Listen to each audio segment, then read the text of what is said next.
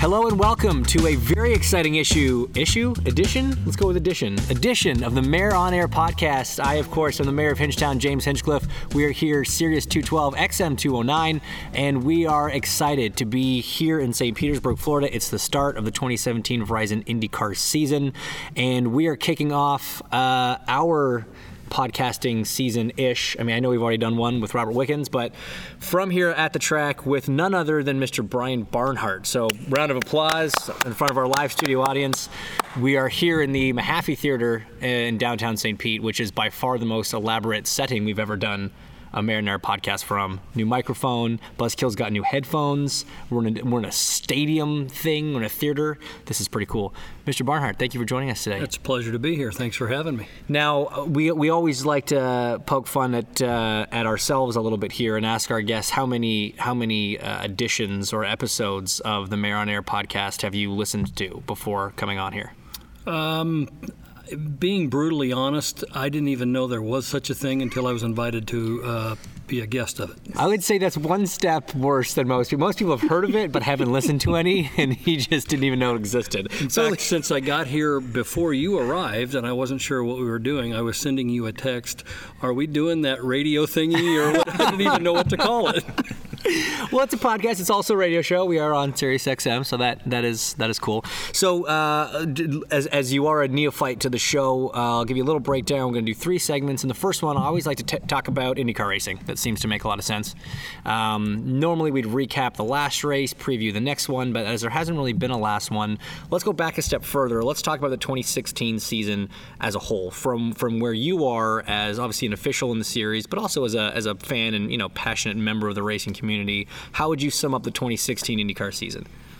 I think it was a continuation of the standard that the Verizon IndyCar series has set for a number of years, and that is just absolutely the best racing on the planet, the most depth of field and greatest amount of competition. We have a lot of different winners each weekend, a lot of great race drivers, a lot of great teams out there, and just the fact that you have such a high percentage of our field capable of winning on any given weekend.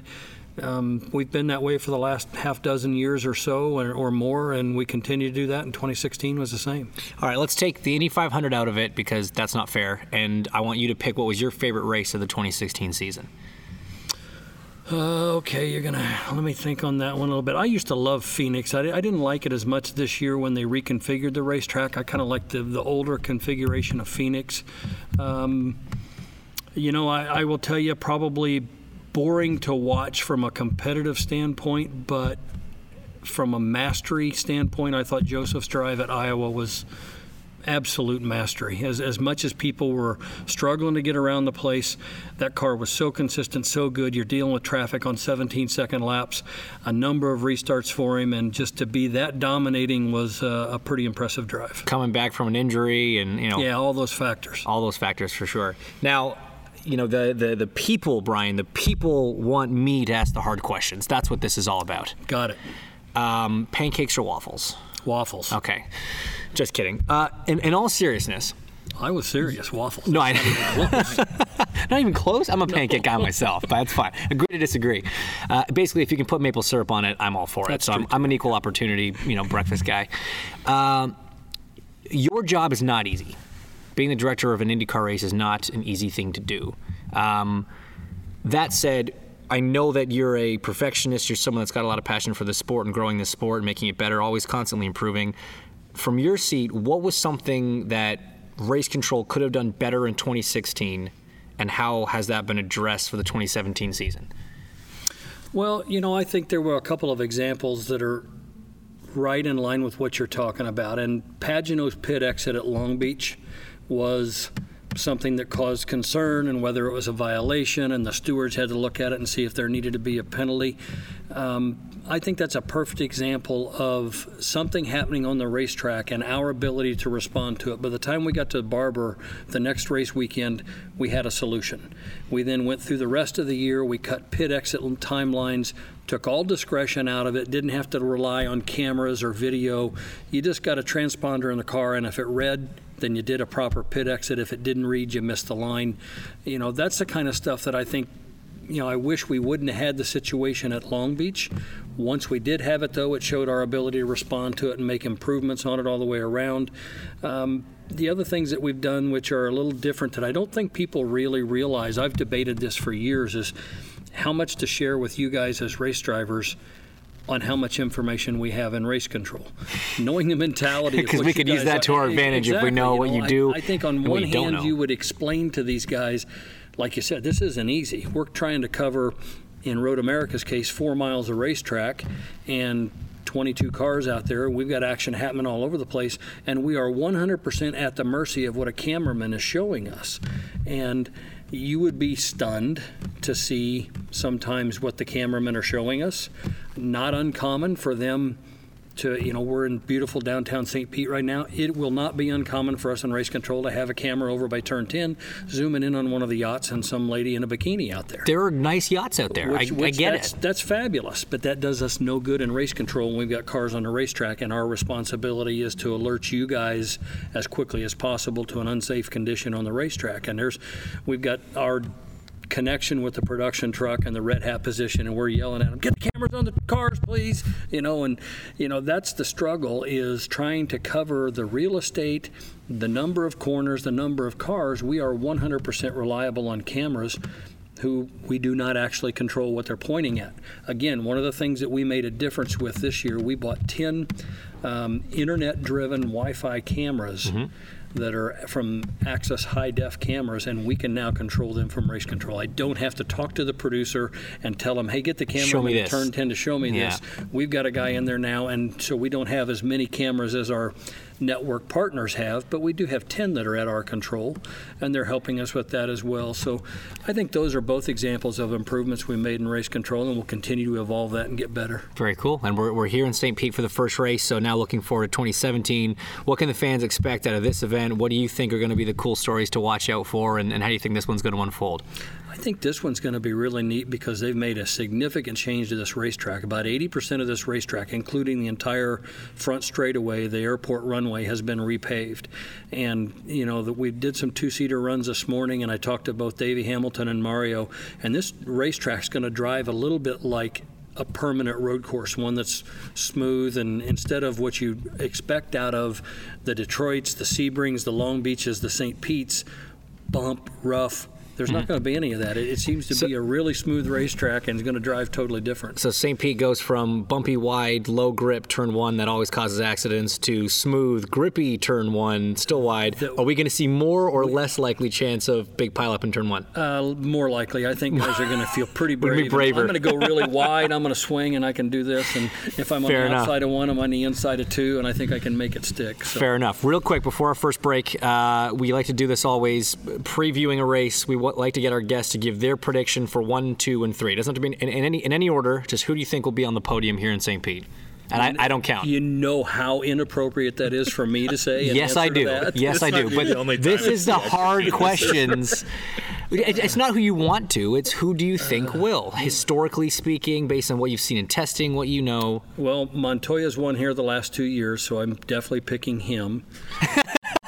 I figured that's a safe one to go with. Servia did a really good job subbing for Will last year, so he could maybe bring up a good move. And Ed Carpenter, brilliant. All right, Mr. Barnhart, we're going to run to a quick break, but to do that, we need you to give us a song to play during the commercial break for the citizens of Hinchtown.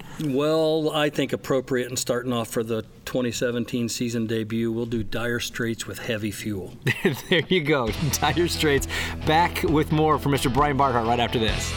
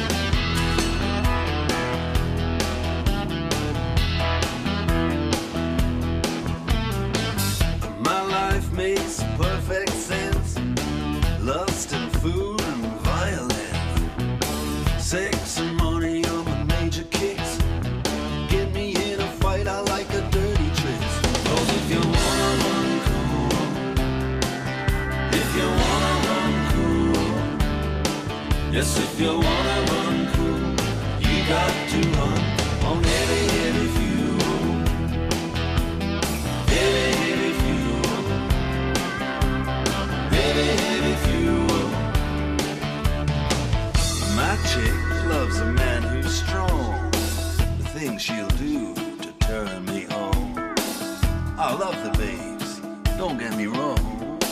Hey, that's why I wrote this song.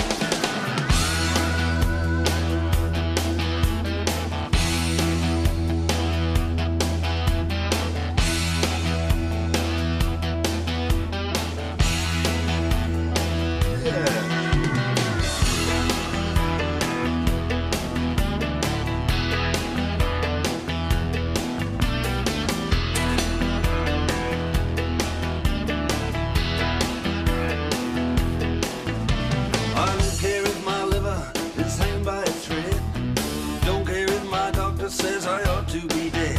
With my ugly big car, wanna climb this hill. I'll write a suicide note on $100 bill. Cause if you wanna run cool, if you wanna run cool, yes, if you wanna run cool, you got to run on heavy, heavy fuel. Heavy, heavy fuel. Heavy, heavy fuel.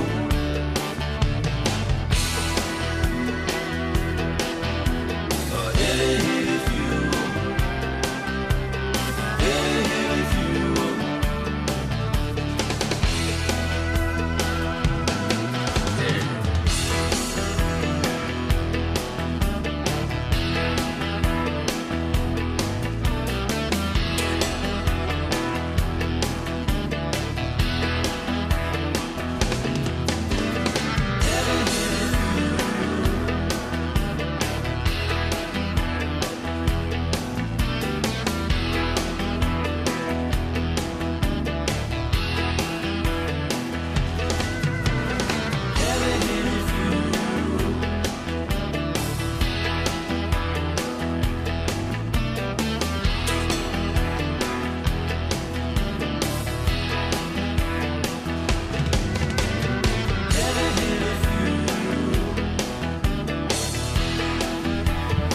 And we are back here at St. Petersburg, Florida for the first race of the Verizon IndyCar Series in 2017. This is the Mayor on Air podcast. I, of course, am the Mayor of Hinchtown, James Hinchcliffe. We're here on Sirius 212 XM 209 and joined today for our first podcast of the racing season with Mr. Brian Barnhart.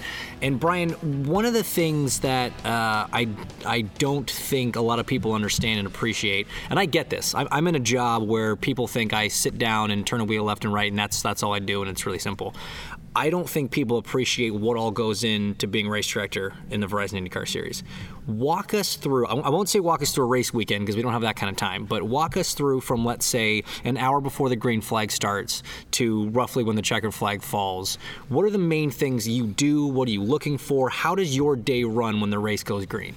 Wow, you're right. There's just not hardly enough time to talk about all of that, but just as hectic and as frantic as race day is, we obviously begin at 8 o'clock in the morning. We'll have all you guys in here with a driver and team manager owner meeting to discuss the rules, the procedures, and protocols for the day. Which are always very smooth. Rules. Drivers never complain. There's never any bickering. It's always very easy for you to do that. I don't recall that. Sorry, James. What driver's meetings have you been? Were you sleeping through most of them? Because that's not. I do wear my sunglasses occasionally. They are. They can be quite interesting, and it's not uncommon for the first one of the year because there's a lot of, anticipation. We haven't raced for several months, and I think guys are ready to go. And I think they're on edge a little bit about start and restarts. And for the most part, though, I think I feel pretty good about this weekend. We've got only one rookie driver. Ed Jones joins us out of the champion of the Indy Light Series, and he'll be driving for Dale Coyne. But the other drivers in the field have all been here before. They've run under our rules before, so there's a lot of continuity from that aspect, which is a good component of it.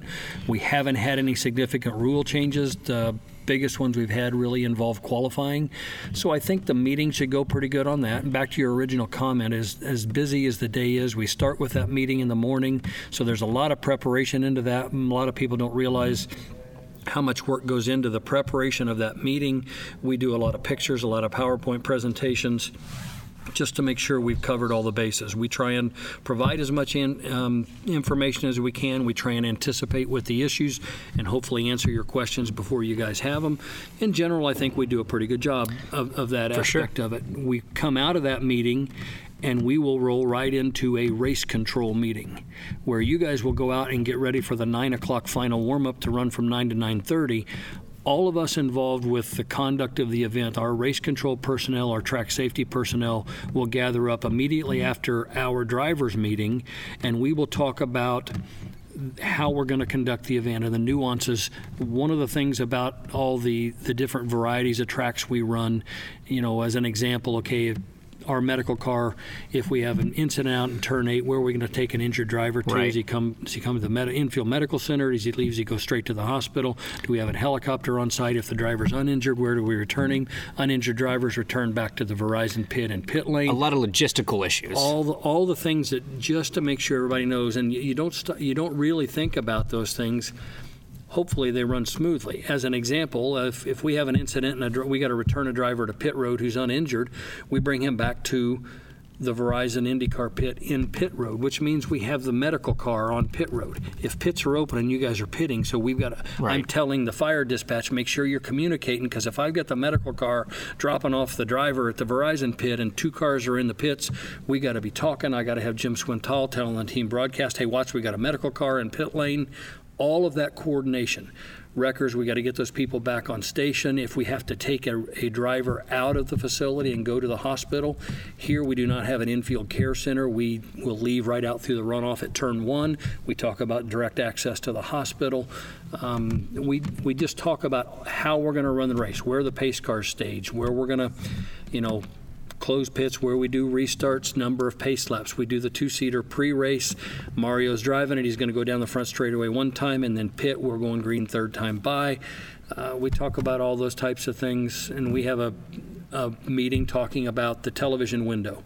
Our partner here this weekend is ABC. We're on from here to here. Here's our window. If we run long, Robbie, can they extend? Robbie Green's president of IMS Productions. We talk about all that kind of stuff. So all of that takes place. We're going to do our drivers meeting 8 to 8:30. We're going to do that meeting 8:30 to 9. We're on track with final warm-up 9 to 9:30. We have 30 minutes after the warm-up ends, you guys have got to notify us what tire choice you're starting on, so we've got to sort the tire choice out on it. And if we don't, you guys just flip a coin and decide for us? Yeah. Appreciate that. I never win on that. I'd like to put reds on left, blacks on right, or something like that. Fronts or rears, yeah, something diagonals, like that. whatever. Something a little different. Mix it up. If you rain tires. that would be cool. See, you get it. I think that would be a fun thing to do, and that would be enough of a penalty. My guess is next time the team would get the information into us. I think you're right. Yeah. We do that. Then, of course, we've got all the support series with the Mazda Road to Indy stuff. We'll have F2000 races, we'll have Pro Mazda races, and we'll have Indy Lights races, and we'll be up in race control conducting those. And at about 12:23, we give the command to start engine for us, and we're green give or take by at about 12:23. Yeah, so, it is military precision, right? I mean, everything absolutely. is down to the minute. Every possible outcome is considered. A plan is put in place for it. You watch it on TV, and everything just happens, and I think so few people actually have an appreciation for how much work really goes into that, and what you have to do. For the most part, I'll take that as a great compliment, because if it does go off that smoothly, it does seem seamless, and that's a great reflection on a tremendous team that IndyCar has in place that executes these event weekends exceptionally well. And we take a lot of pride in trying to anticipate and be as proactive as we can to plan for as many scenarios and what-ifs and hypotheticals as you can. But I will tell you, in all my years of being involved in racing, there's one thing you can't plan for, and that's all of them, because, man, just when you think you've seen it all, you haven't. And it's funny you brought that up in all your years in racing, because the next thing I wanted to ask you, and we're getting a little short on time in this segment, but briefly-ish, as long as I've been involved in the quote-unquote IndyCar world, Brian Barnhart's been there and been in charge. Where'd you come from? How did Brian Barnhart become Brian Barnhart? I started pretty early in the deal. I've been doing open wheel IndyCar racing since 1982, and I'm 55 years old. Before I was born. Thank you for that. Yeah. Buzzkill too. Probably, yeah. beyond a lot of them. I've been an employee of the Indianapolis Motor Speedway, Holman and Company, IndyCar, whatever you want to call it. And I think I'm in my 23rd or 24th year with them. What was your first position there? I was actually superintendent of the Indianapolis Motor Speedway. There you go. I was honored to have that position. The Holman George family's ownership of the Speedway began in 1946. And from 1946 through the time I had that job, I was only the third track superintendent they'd ever had. They had Clarence Cagle, Charlie Thompson, and myself. And I took a great deal of pride and honor of having that position, held that position for a couple of years when Tony formed the Indy Racing League in '94, started its first race in January of '96, and then switched me from the track superintendent position over to the IRL position. I've been doing that ever since. Prior to that, I was very fortunate to serve on some really good race teams and work with some really good race car drivers and be a mechanic in IndyCar racing. When you were wrenching, who was the best guy to work for, driver-wise? Who was the best driver you worked for? And I'm not just talking about, not necessarily pure talent or whatever, but like who was just the best guy to work for? Our best results, and I've got a great relationship with him, and just think the world of Al Unser Jr. I was very fortunate to be on Al's car both years that he won the Speedway in '92 and '94. And I loved watching Al's approach to a race weekend. Everything we did was methodical, and he never took his eye off the prize. We weren't there to set fastest lap in practice. We weren't there to qualify on the pole. Every run we made was to make that race car better in the race. And if we qualified, I mean, I remember one year, his first year with Penske in '94, and we went over there and we ran the 30-minute warm-up at Milwaukee. And Al had qualified 17th. And in the 30-minute warm-up on race day, he comes in and gets out of the car with about 8 or 9 minutes left, and he's got that look in his eye that I had seen so many times before. And he said, "We're good. She's good, boys." And everybody else, you know, and this is Penske Racing. He's like, "You don't get out early. We're here. It's green. We're on track." And I'm like, guys, and you could see some of the guys, because Al had only been there about a half a year, and everybody's like, "We're 17th on the grid," and he says we're good. Well, we won. Yeah, and you're good. It was good, and I just really enjoyed his approach to making the car better for race day every weekend. For sure. You know, it was fun. Did it right, and it worked more often than not. We had a great relationship. So on the counter to that, who's the biggest pain in the ass? Ooh, well, probably been known. I would probably go with Hiro Matsushita, who was known in our circles as King Hiro. There you go. And the reason he was known as King Hiro, I know where this is going. We need the dump button real quick. yeah, was because when you're out on the radio, and you guys know this, when you got the repeater, especially as the driver is frustrated and pushes the button before the repeater would kick in, you would clip the first part of the word. And Emerson and several drivers, Emerson Fittipaldi, would refer to him as King Hiro and Beeping Hero. And yeah, so all we used to get on the radio was King Hiro. King Hiro. There you go. Yeah. Too good. All right, we are going to take another quick break. Back with Brian Barnhart just after this. But again, Brian, what song are the fans going to hear this time? Oh, let's go with The Doors and L.A. Woman. There you go. L.A. Woman. We'll be back right after this.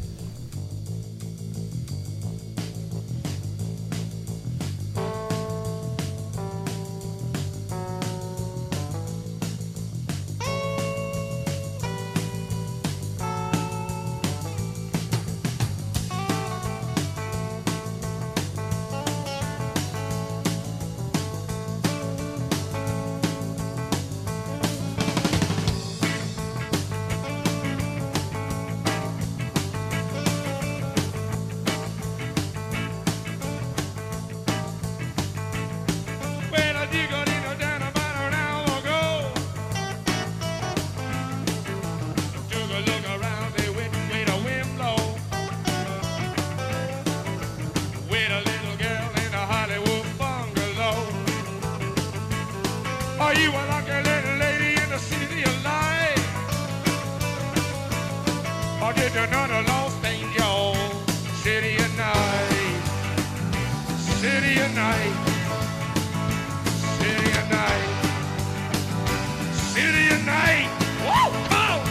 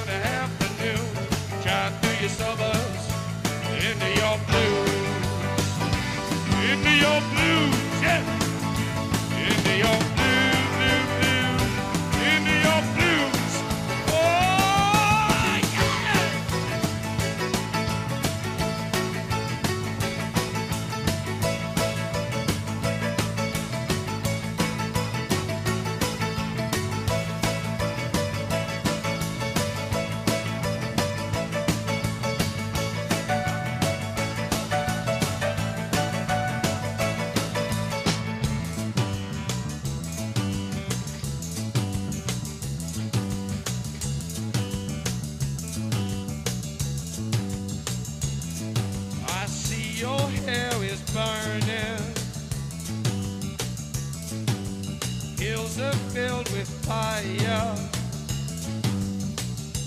If they say I never loved you, you know they are a liar. Driving down your freeway, midnight alleys roam, cops in cars, the topless bars, never saw a woman so alone, so alone, so alone, so alone. Motel money, glitter madness, the chain of move, glad to sadness.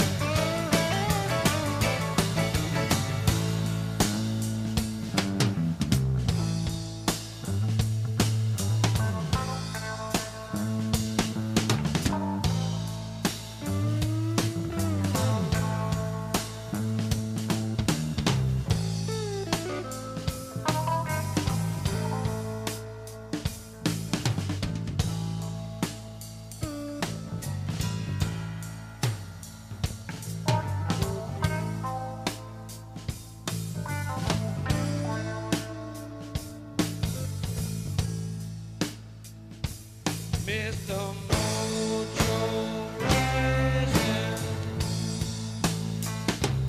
Mr. Mojo Rising,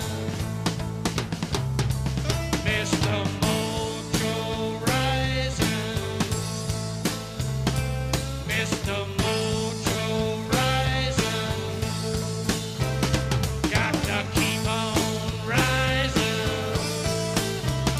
Mr. Mojo Rising, Mr. Mojo Rising, Mojo Rising, got the Mojo Rising, Mr. Mojo Rising, got to keep on rising, riding, riding, on riding, riding. Riding, riding, I got no riding, riding, hey, riding, riding. I got whoa, yeah, riding, oh, yeah.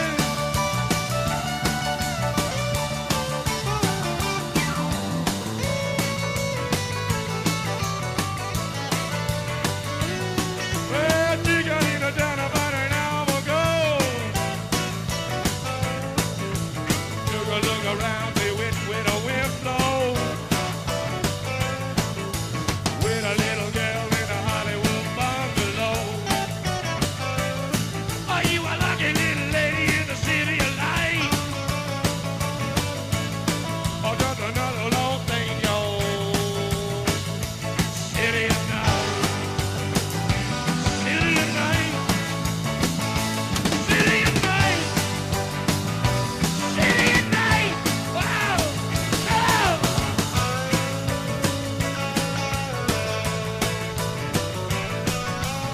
And we are back. It is the Mayor on Air podcast here, Sirius 212 XM 209 with Mr. Brian Barnhart, race director of the Verizon IndyCar Series. And Brian, we're in our third and final segment of the show, which we like to call Trick or Tweet. Okay, and the concept here is very simple. The guest, in this case you, would either perform an elaborate, well thought out, prop using magic trick for Buzzkill and myself and our live studio audience, which consists of Fiona Hewitson. Hi, Fee. Or in lieu of that, you can answer questions off Twitter from fans. It's your choice. Yeah, that's a tough one. I'm going to go with the Twitter, I guess. Yeah, you left your flamethrower at home, so the elaborate magic trick's not going to work. I'm capable of those. Let's go with the questions. Okay, we'll go with the questions. Brilliant. We have some questions here from fans, and the first one, this one I quite like this one. We're going to start with this one. It's from Gord, who says, "Why ask for 4 good ones? Why not ask for 3 good ones and 1 mediocre one?"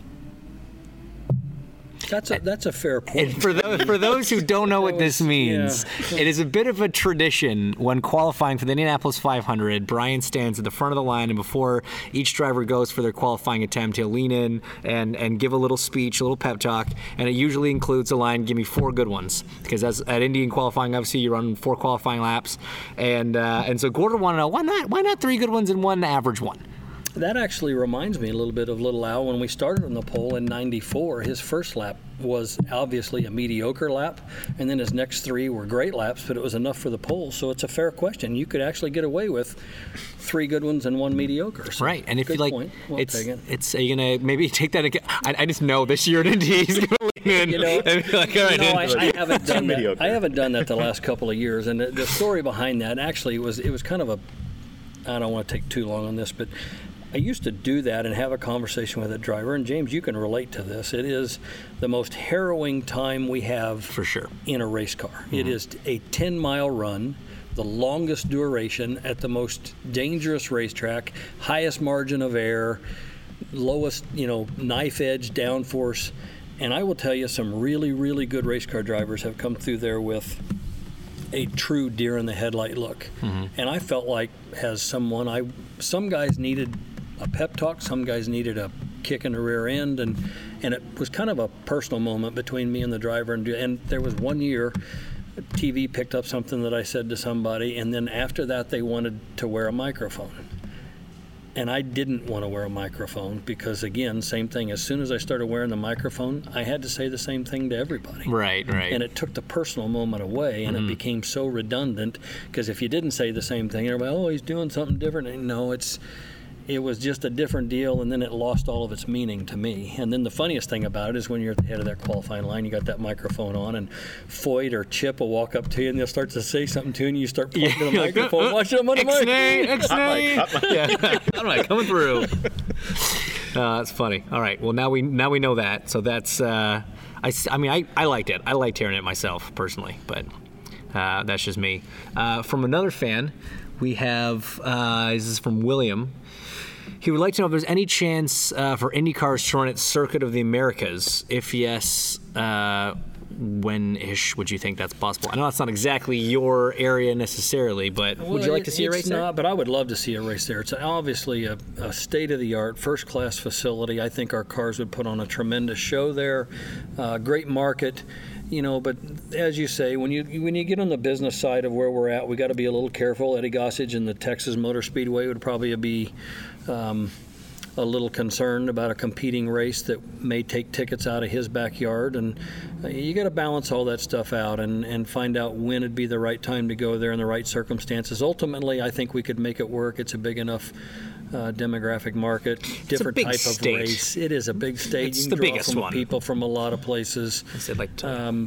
Eventually, I think there's a good chance you'll probably see us head in that direction. That would be pretty cool. I've gotten to drive around that in, I guess I technically raced in a vintage race a couple years back, and it's quite an impressive facility. Yeah. I want to say the Penske guys did a test there at the beginning of the AeroKit days. It certainly is an approved facility for us to go. Obviously, we don't get a lot of takers there since we don't race there. Guys don't like to waste their minimum. It also ain't cheap. No. It ain't cheap. We don't race at Sebring either, but we do a lot of laps around Sebring. You know what I'm saying? Another one's not cheap. But it's a little more reasonable than old Coda. Yeah. This question this one's a little out of left field, a little different. We're gonna change gears, so to speak, a little bit. If you could be any non-human animal, what would you be? Dog. A dog? Dog. Why a dog? I just love dogs. You're a dog. You're not a cat guy? No. All right, you and I. This is why we get along. Dogs are unconditional love. Mm-hmm. That to me is the perfect thing. The best example I can give you of unconditional love. If a guy locked his wife or his girlfriend in the trunk of a car and locked his dog in the trunk of the car with her for an hour, and you open the trunk, which one would be happy to see you? It's true. It's a great point. The dog would sit there and wag its tail and just did I do good? I still love you. I'm moderately concerned. This sounds like it's coming from a place of experience, and I'm not sure why your wife or girlfriend's been locked in the trunk of a car. But I'm not going to go there right now. Probably ought to avoid that. Another episode. I'm not saying that we should alert the authorities, but if you're listening. Multiple marriages in my life. I don't know. So I've got one. Okay. Oh, Buzzkill's going to join the conversation. He's got one for you. Craziest or dumbest thing a driver has asked you in a driver's meeting? I mean, should we just bring up Elio's pass? No. This is when Elio got yelled at the Race of Champions. With that in the Ninja Warrior, because he asked a Oh, question yeah. at every stop. Tony and was telling me the guy about it. finally was like, "Are you going to do this at every station?" So, Brian, why don't you explain to everybody why we both landed on Elio for that one? Well, the evolution of the driver meeting and the presentation of material, he is our litmus test because when we were used to, in the past, we would talk about there's a line here and you need to cross the line, and we would talk about that, and then about 3 seconds to 2 minutes later, Elio's hand would go up and say, "What line are you talking about?" So we quickly evolved into pictures, and this line is the one we're talking about, and the pictures weren't enough. We had to put an arrow pointing to that line. He's sometimes a little challenging to get the point across to. And I can't tell if he's just not listening or if he just isn't getting it or what the deal is. It's so bad that, like, the rest of the drivers have a pool on how far into the driver's meeting before Elio's hand goes up. Inevitably it goes up, and that's why whenever Elio's hand goes up for the first question, there's like a couple cheers and a couple craps because 2 minutes too soon, or yes, nailed it, you know. Well, we used to keep track when we would hold our off-season meetings, and we'd have somebody sitting up there, and when we were talking, we ask you guys to, just raise your hand and hold your question until we're done. We automatically put his name at the top of the list because he was always the first one, and okay, any questions, Elio, and then everybody else would chime in. He often uses his excuse of lack of understanding of the English language, but I think he's been here long enough. I'm not falling for that one. I was going to say, I'm pretty sure he's been here for like 25 years. That's not really a good excuse anymore. He's just looking for extra clarification. You know what? I'd rather it that way than the other way. And based on some of the things I've seen him do on the racetrack, he needs it. Fair enough. And on that bombshell, Mr. Brian Barnhart, we thank you so much for being part of the show. Thank you. Your first, hopefully, of many appearances here on the Marinere Podcast. Thank you to everybody at home listening, whether it's downloaded the podcast or you're listening live on Sirius 212 XM 209. And we look very much forward to the race in St. Petersburg, and we'll be back for another edition, I imagine, in Long Beach. If not before, because we got a bit of a break. We'll see. Maybe Buzzkill and I will sneak one in before that. Either way, thanks so much, guys. We'll talk to you soon.